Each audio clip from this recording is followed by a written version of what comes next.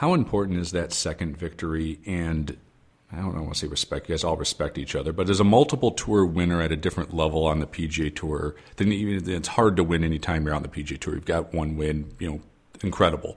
But when you're a multi-winning player on the PGA Tour, is there a different level of that than amongst your colleagues, I guess, or a different level of knowing how hard it is to win, to do it more than once? And how important is that for you to get that second win?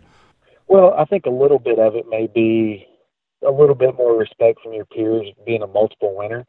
But I think the biggest thing is personally it's validation that the first one wasn't a fluke. You see people that say, oh, well, he won one time, that was a fluke week or whatever. I think winning the second time is just validation for winning the first one. It's kind of like playing a skins game with your buddies when you're playing fumbles and steals and you have to validate the skin.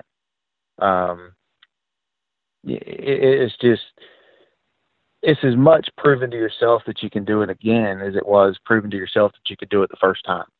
Yeah, and I think it might be a little different with you in the sense that your consistency on the PGA Tour has been, really, really good. So it's not like you just flashed out there one year and won and no one ever saw you again. I think you've proven yourself that you're a damn good tour player. So, yeah, because you've played so consistently well, I guess my question is, does your consistency also, your colleagues respect the fact of how good you've been for the extended period of time you've done it in? Or, like I said, does that win? I'm sure it's a combination of both, right? The consistency, but to notch that second win would kind of also validate the first one, like you're seeing, or basically what you're saying. So I have to imagine, you got to be pretty damn motivated once to get healthy to go back out there and get that second one done. Well, my biggest motivation, more than anything, is I want to play in the Masters again. And I know that I need to win again to get back in the Masters. My absolute two favorite tournaments in the world are the Masters and the Memorial. There's a lot of tournaments that I love. I love Colonial. It's one of my favorite tournaments, one of my favorite courses that we play. But, my ultimate goal is to get back and play Augusta again. A very good friend of mine here in Spartanburg was a member at Augusta National, passed away in the fall of 2017. And, a funny story, we have a pretty big junior tournament here at our club, which I've been on the board for 7 or 8 years now. And it was named after his father. And nothing excited him more about golf than watching the kids play in this tournament. And every year, we'd finish the tournament on Sunday, and he'd look at me and go, hey, let's go to the range and hit some balls. And I would go watch him hit balls till dark. And we were talking one year while we were on the range, and he said, we were talking about a golf shot, and he said, it kind of reminds me of such and such shot at Augusta, don't you think? And I said, Rob, I don't know. I've never played Augusta. And he says, well, you let me know when you want to go. And I said, honestly, at this point, I don't really want to go until I have a good enough reason to go. He never mentioned the Masters or Augusta National again. Sunday night after I won, he sent me a text. Congratulations, great play, and I'm very happy for you. And that was it. And then Wednesday morning after Memorial, about 8:30, I'm sitting there on my phone, still returning text messages, and my phone rings, and it was Rob. And he says, I said, good morning. And he says, is that reason enough to go? I said, yes, sir. He said, we open October 17th. You let me know when you want to go. Click. But he respected the fact that I didn't want to go until I qualified. Now, if I wanted to go, all I had to do was pick up the phone and call him or shoot him a text and say, hey, when's the next time you're available to go to Augusta? We'd have gone. But I didn't want to go until I qualified for that tournament. With him passing away a couple of years ago, I think it's a little extra motivation for me. I remember when we pulled out of the parking lot at Augusta in 2017, he was standing there as we were pulling out, and he says, hey, we stopped, rolled down the window, and he says, hey, there's never a better time to qualify than this week in Hilton Head.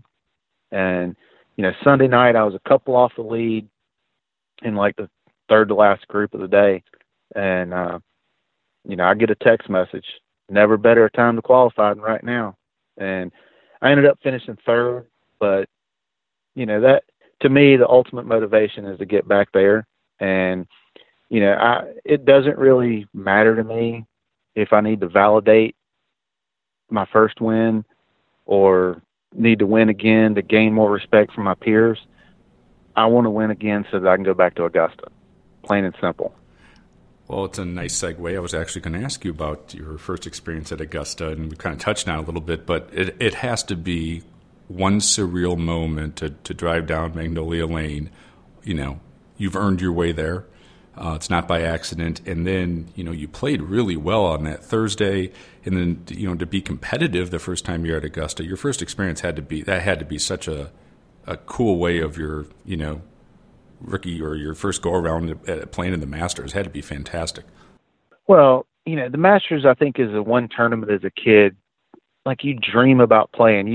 You want to play that place so bad because you watch it on TV every year and you see how perfect it is. You see how much fun the guys are having playing there, and you know how much respect everybody has for the place. And, to drive down Magnolia Lane for the first time and throughout the tournament, you sit there and you're kind of like, wow, I'm actually getting to do what I've dreamed about my entire life. And it's such a cool place. And, the members down there are phenomenal. Just whatever they can do for us that week. I mean, they're so welcoming. To have your whole family there, it was a blast. And, to play well just kind of was icing on the cake. It was everything that you could expect it to be and more. I do have the distinction of saying that I did the first post-round interview in that new media center, which, that building is unbelievable. I think the media may have it the best that week of anybody on the property. They are very well taken care of, and everything Augusta does, they do it first class. And the place is it's so fun. I asked the question several times about the new practice facility they built. You get out there and you can tell how much thought went into that facility. It's the greatest place on earth as far as I'm concerned. It's somewhere that, I'd love to go play again, but I'd rather go play it in the tournament, just because it's so much fun. And, there's so many people that have gone to that tournament for so many years. And there's a ton of people that I know that go every year. And, there's a huge crowd from Spartanburg that went down. And I remember on Sunday morning, I was riding from the range over to the clubhouse and ran across a group of kids from our club and their parents. And, having that kind of support means a lot. And it was a cool experience. And I look forward to having that experience again for sure.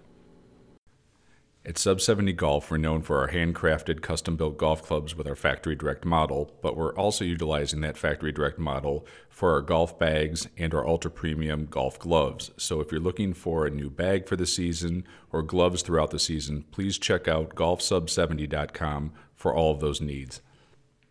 We also touched on this one a little bit of your love for classic designs and golden age architecture, and obviously you've got to play some of the best golf courses in the world, but in your opinion, what makes for a really great golf course? And it doesn't have to be one particular style or another. And is there 2 or 3 golf courses that, and it might not even be Augusta, which everyone knows is brilliant, that they're maybe in South Carolina, they're on the radar or something like that you think encapsulates or captures what you most like about golf architecture? To me, my biggest thing, a great golf course is a challenge for the great player, whether you're an elite amateur or a tour player, but is also very playable for the average golfer.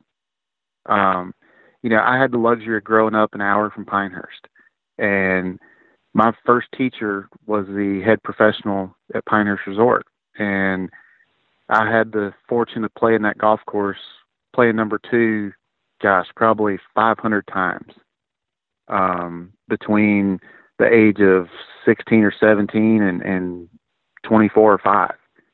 And to me, I think that's one of the greatest designs ever, because it is a challenge for the very good player, but it's also very playable for the average golfer.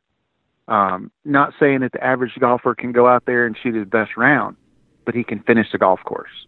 I think some of the newer stuff is so geared towards being hard for the tour player or the elite amateur that it's not playable and not fun for your average golfer. And I think that's why golf as a whole is starting to struggle a little bit. You know, people don't have fun when they're playing golf.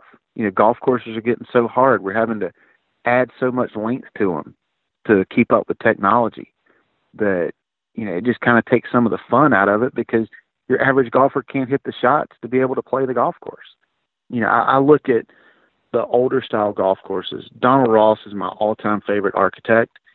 Most of his golf courses, and I wouldn't say all, but, you know, the large majority of his golf courses are very playable for the average player, but they're also a challenge for the tour player. Now, some are outdated because they're short, but if you were to go, and I do this a lot at our club because our golf course is 6,300 yards from the tips.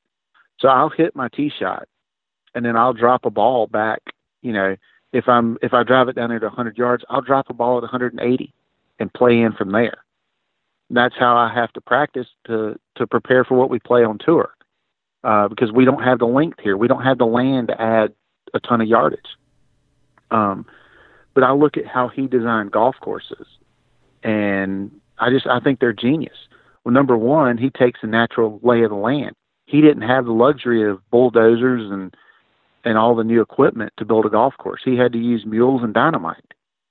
You look at his golf courses historically, they drained very well because he took the natural drainage of the land versus going in as some of the new architects do and push land around to level it out or create undulations, and it's messing with the natural drainage. You know, I love Tillinghast golf courses. I love Seth Rayner golf courses. Those guys, you know, they didn't have the stuff to work with that the architects have nowadays.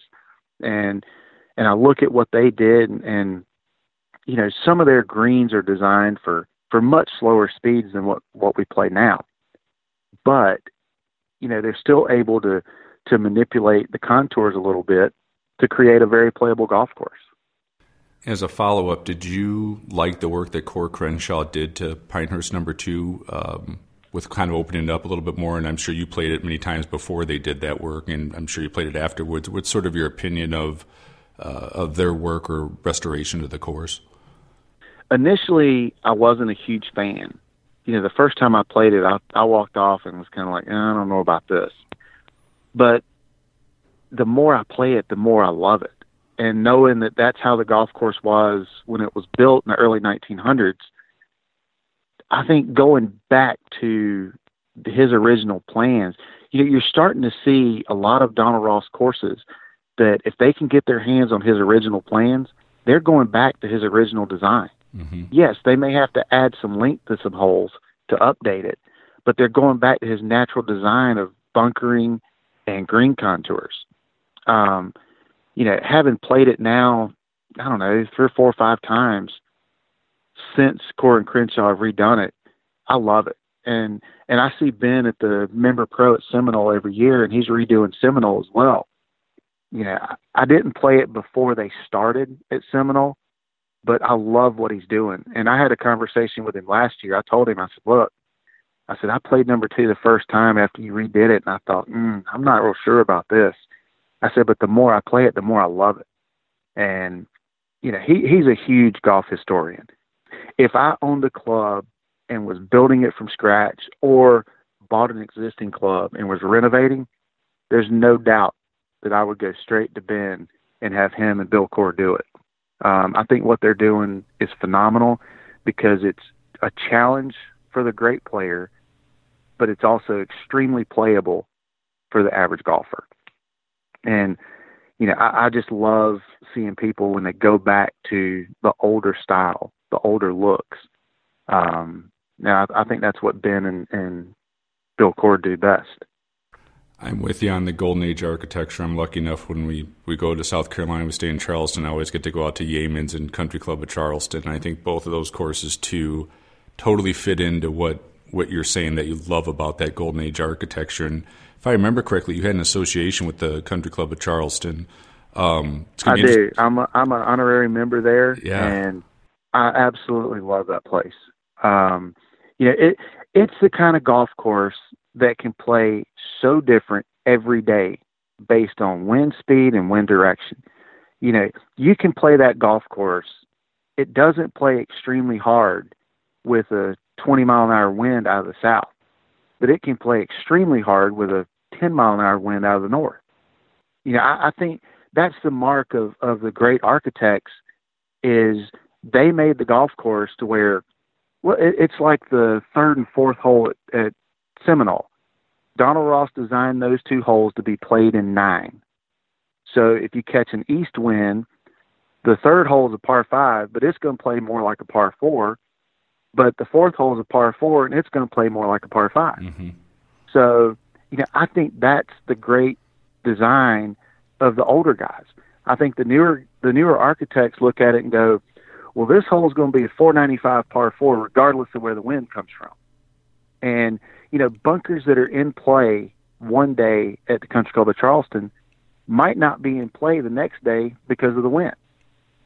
You may can wear a driver out one day and not get to a fairway bunker, and the next day you can fly it no problem. But another bunker might be in your way. And I think that's the mark of a great architect. And the older architects, especially Donald Ross, they always left the front of the green open for you. So you could always play a shot to the front and have an easier chip and putt. And a lot of the newer architects, there's always a deep bunker in front, and it just doesn't. It's not my style. I love what Coore and Crenshaw did with number 2, because they brought the ground game back in. If you need to back foot a 5-iron from 130 yards and run it up on the green, you can. Whereas a lot of the newer stuff that gets overwatered, you can hit that shot, but it's going to plug where it hit, or it's going to run up into a bunker. I like having options. And I think one of the things that makes number 2 play so difficult in the U.S. Opens is all the options that it gives you around the green. Because pretty much every green out there, you can use any one of the 14 clubs in your bag to play a shot around those greens. And one of the best lessons I ever got, my teacher, when I was working with a guy in Pinehurst, sent me out to play one day. And he grabbed my pitching wedge, my sand wedge, and my lob wedge out of my bag. He said, pick them up out of my office on your way back to the car. And I said, well, what do I do if I hit it in a bunker? He says, figure out how to play it with a 9-iron. I said, well, what about missing greens? He said, learn how to hit other shots. And at the time, I thought it was stupid. But I learned real quick. He was trying to get me to learn how to play other shots. That's one of the best lessons I've ever gotten in my life. And, there's courses on tour that we play that I never go for a wedge around the greens. It's too tight. It's too grainy. There's something. And, Sawgrass is a place that I'll grab a 3-iron and kind of use it as a putter. Well, a putter doesn't get the ball on top of the grass fast enough, not enough loft. But the 3-iron has just enough to get it scooting through the fringe. And you see a lot of the younger guys that, they've chipped with a 60-degree wedge their whole lives. And they go out there and start trying that, and it's chunk central. And they haven't grown up having to play different shots. They've always used a lob wedge on every chip shot. And I think that's one of the advantages for me, is that I know how to hit several different clubs around the green, and I'm comfortable doing it. Yeah, old school way of playing golf, right? You can do both, and I also agree with you. That's where some of those old school golf courses from that era that you play Chicago Golf Club or whatever those may be. There are so many options, and the game was played different then, and it does give you an option of 5 different shots. I think it's just it's utterly fascinating from a strategic standpoint of how do you go about it, right? It's definitely not one dimensional. I think that makes the creativity makes it so cool to play those classic designs. I'm 1,000% with you, and that's the best kind of golf. I think that there was something in the water in the 1920s or whenever those guys had, but they stand the test of time. They're still just utterly amazing to play. Well, I look at it like this. There's 18 little boxes on the scorecard that you're supposed to write a number in. There's nowhere on that scorecard is there a box for you to draw a picture of how you got to that number. Yes, the little spinner 60 that you hit is going to generate more wows from the crowd. But you know what? I'm going to generate more up and downs with the other clubs in my bag than I am with that 60 trying to hit that spinner. And that's kind of how I've looked at it is I don't care what it looks like. I just need to make a number. Got two more here for you, and I'll get you out of Dodge here. Curious on Tuesdays, do you play a lot of competitive money games on the PGA Tour to kind of keep yourself competitive? I know some guys do and some guys don't. I didn't know what your philosophy was on that. I'm not a huge fan of the gambling games. I'm not much of a gambler, period. I'm probably the only guy on tour that's played the tournament in Vegas more than once or twice that's never lost $1 in those casinos out there because I've never sat down and played. I'm not, it's just not something that gets me going is the gambling. I don't mind going out and playing a $5 Nassau, but I'm not going out and playing for the big bucks that some of those guys play for. It's just not my thing.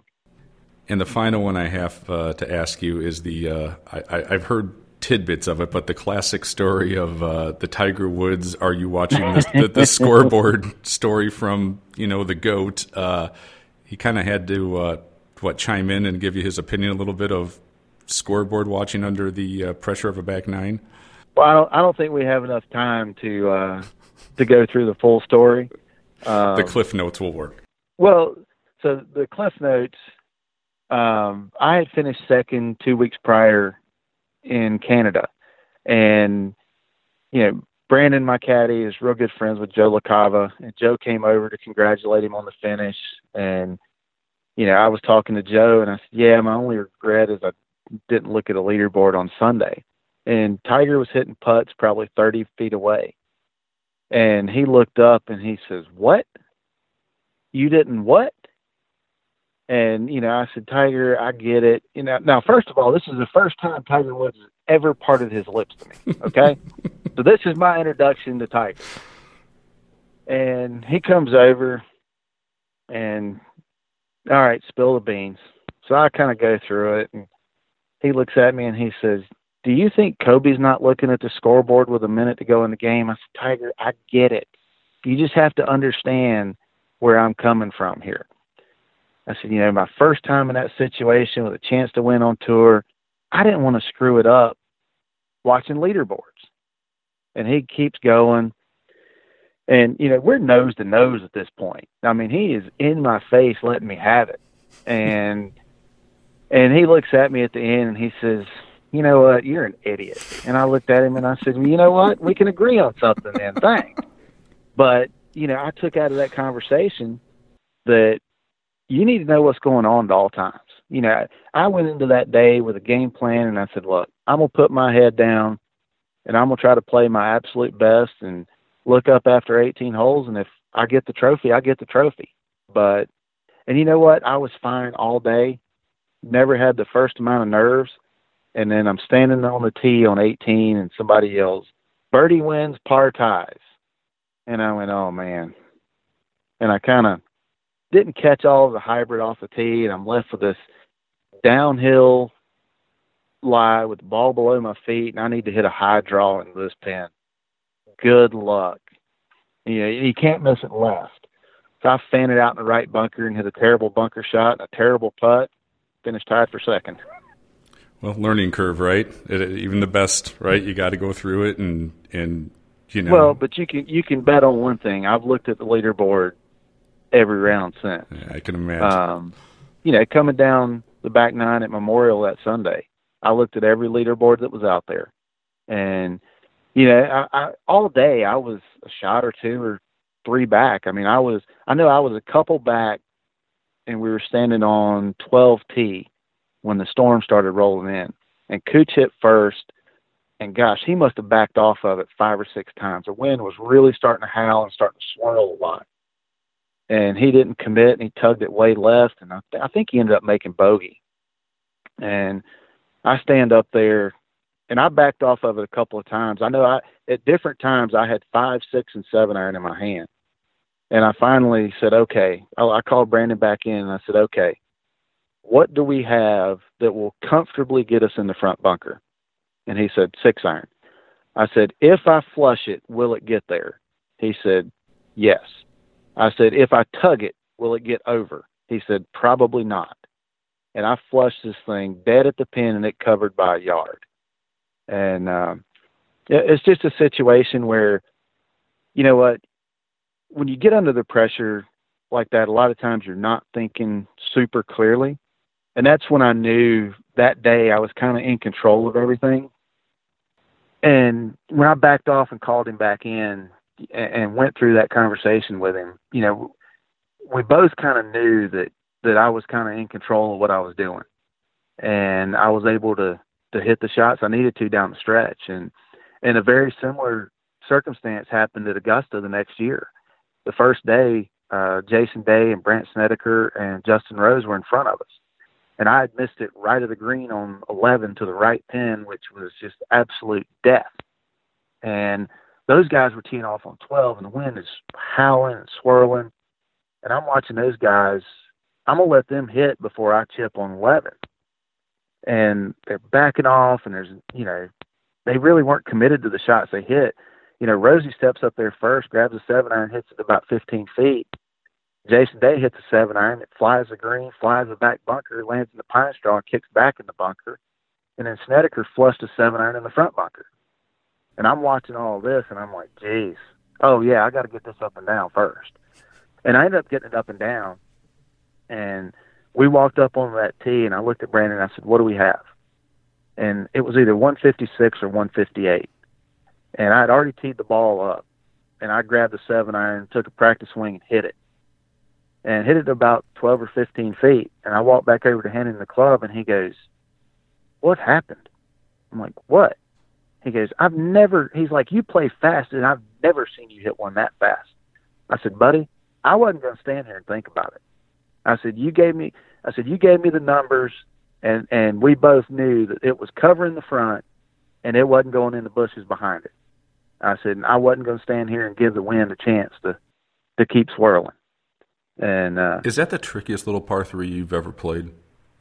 I think it's one of the greatest holes ever designed, especially when the wind's involved, because I don't care what anybody tells you, you will not figure out the wind on that hole. I mean, you cannot do it, because you've got the alley coming down 11 and the alley coming back towards 13T and that low area in there and tons of tall trees around. There is no chance of figuring out what that wind's doing, because you watch. The flags on 11 and 12 never blow the same way. And you can throw up grass and it goes a third different way, and the trees are blowing a fourth different way. And if you can see the water, it's blowing a fifth different way. You know, I think it's one of the greatest holes ever designed. And it's got to be hard to practice on, even in practice rounds, in the sense of you're never going to probably recapture that exact wind gust. No, it was dead perfect in the practice rounds. I mean, might have been 5 miles an hour of breeze. And that's what makes it tough is there's no real way to practice that shot. Right.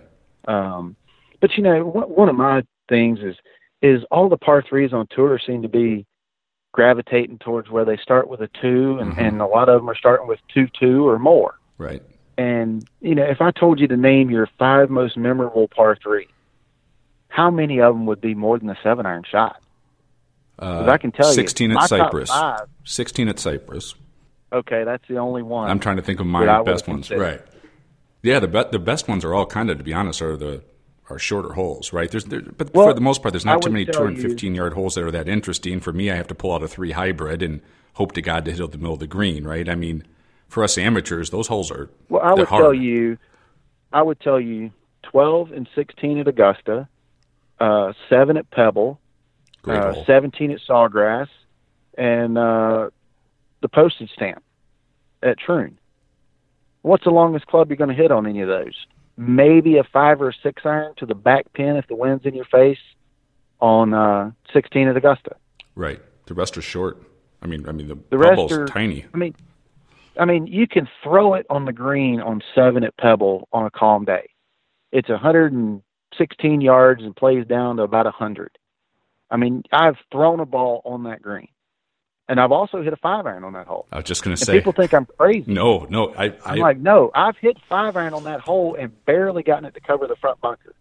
And no, I was not chipping it. No, it's crazy. Yeah, I think it's a better hole than 17 at Pebble, which is cool. But I think 8's fantastic, right? It's just the coolest little hole. So, well, I think the stretch from 6, 7, 8, 9, 10 might be the greatest stretch of golf holes that I've ever played. When you factor in, number one, the beauty of them, but you could make an argument that the greens on a couple of them, 8 green is borderline ridiculous. Yes, but there's not 4 legitimate pins on that green. But 8 is the best second shot ever on a par 4. Amen. It is. Amen. It's the that greatest. Is one of the prettiest second shots ever. Yeah. I think 9's a great hole. I think 10's a great hole. People can't understand unless you've been there. The second shot into 6. All you can see is that hill in front of you in blue sky.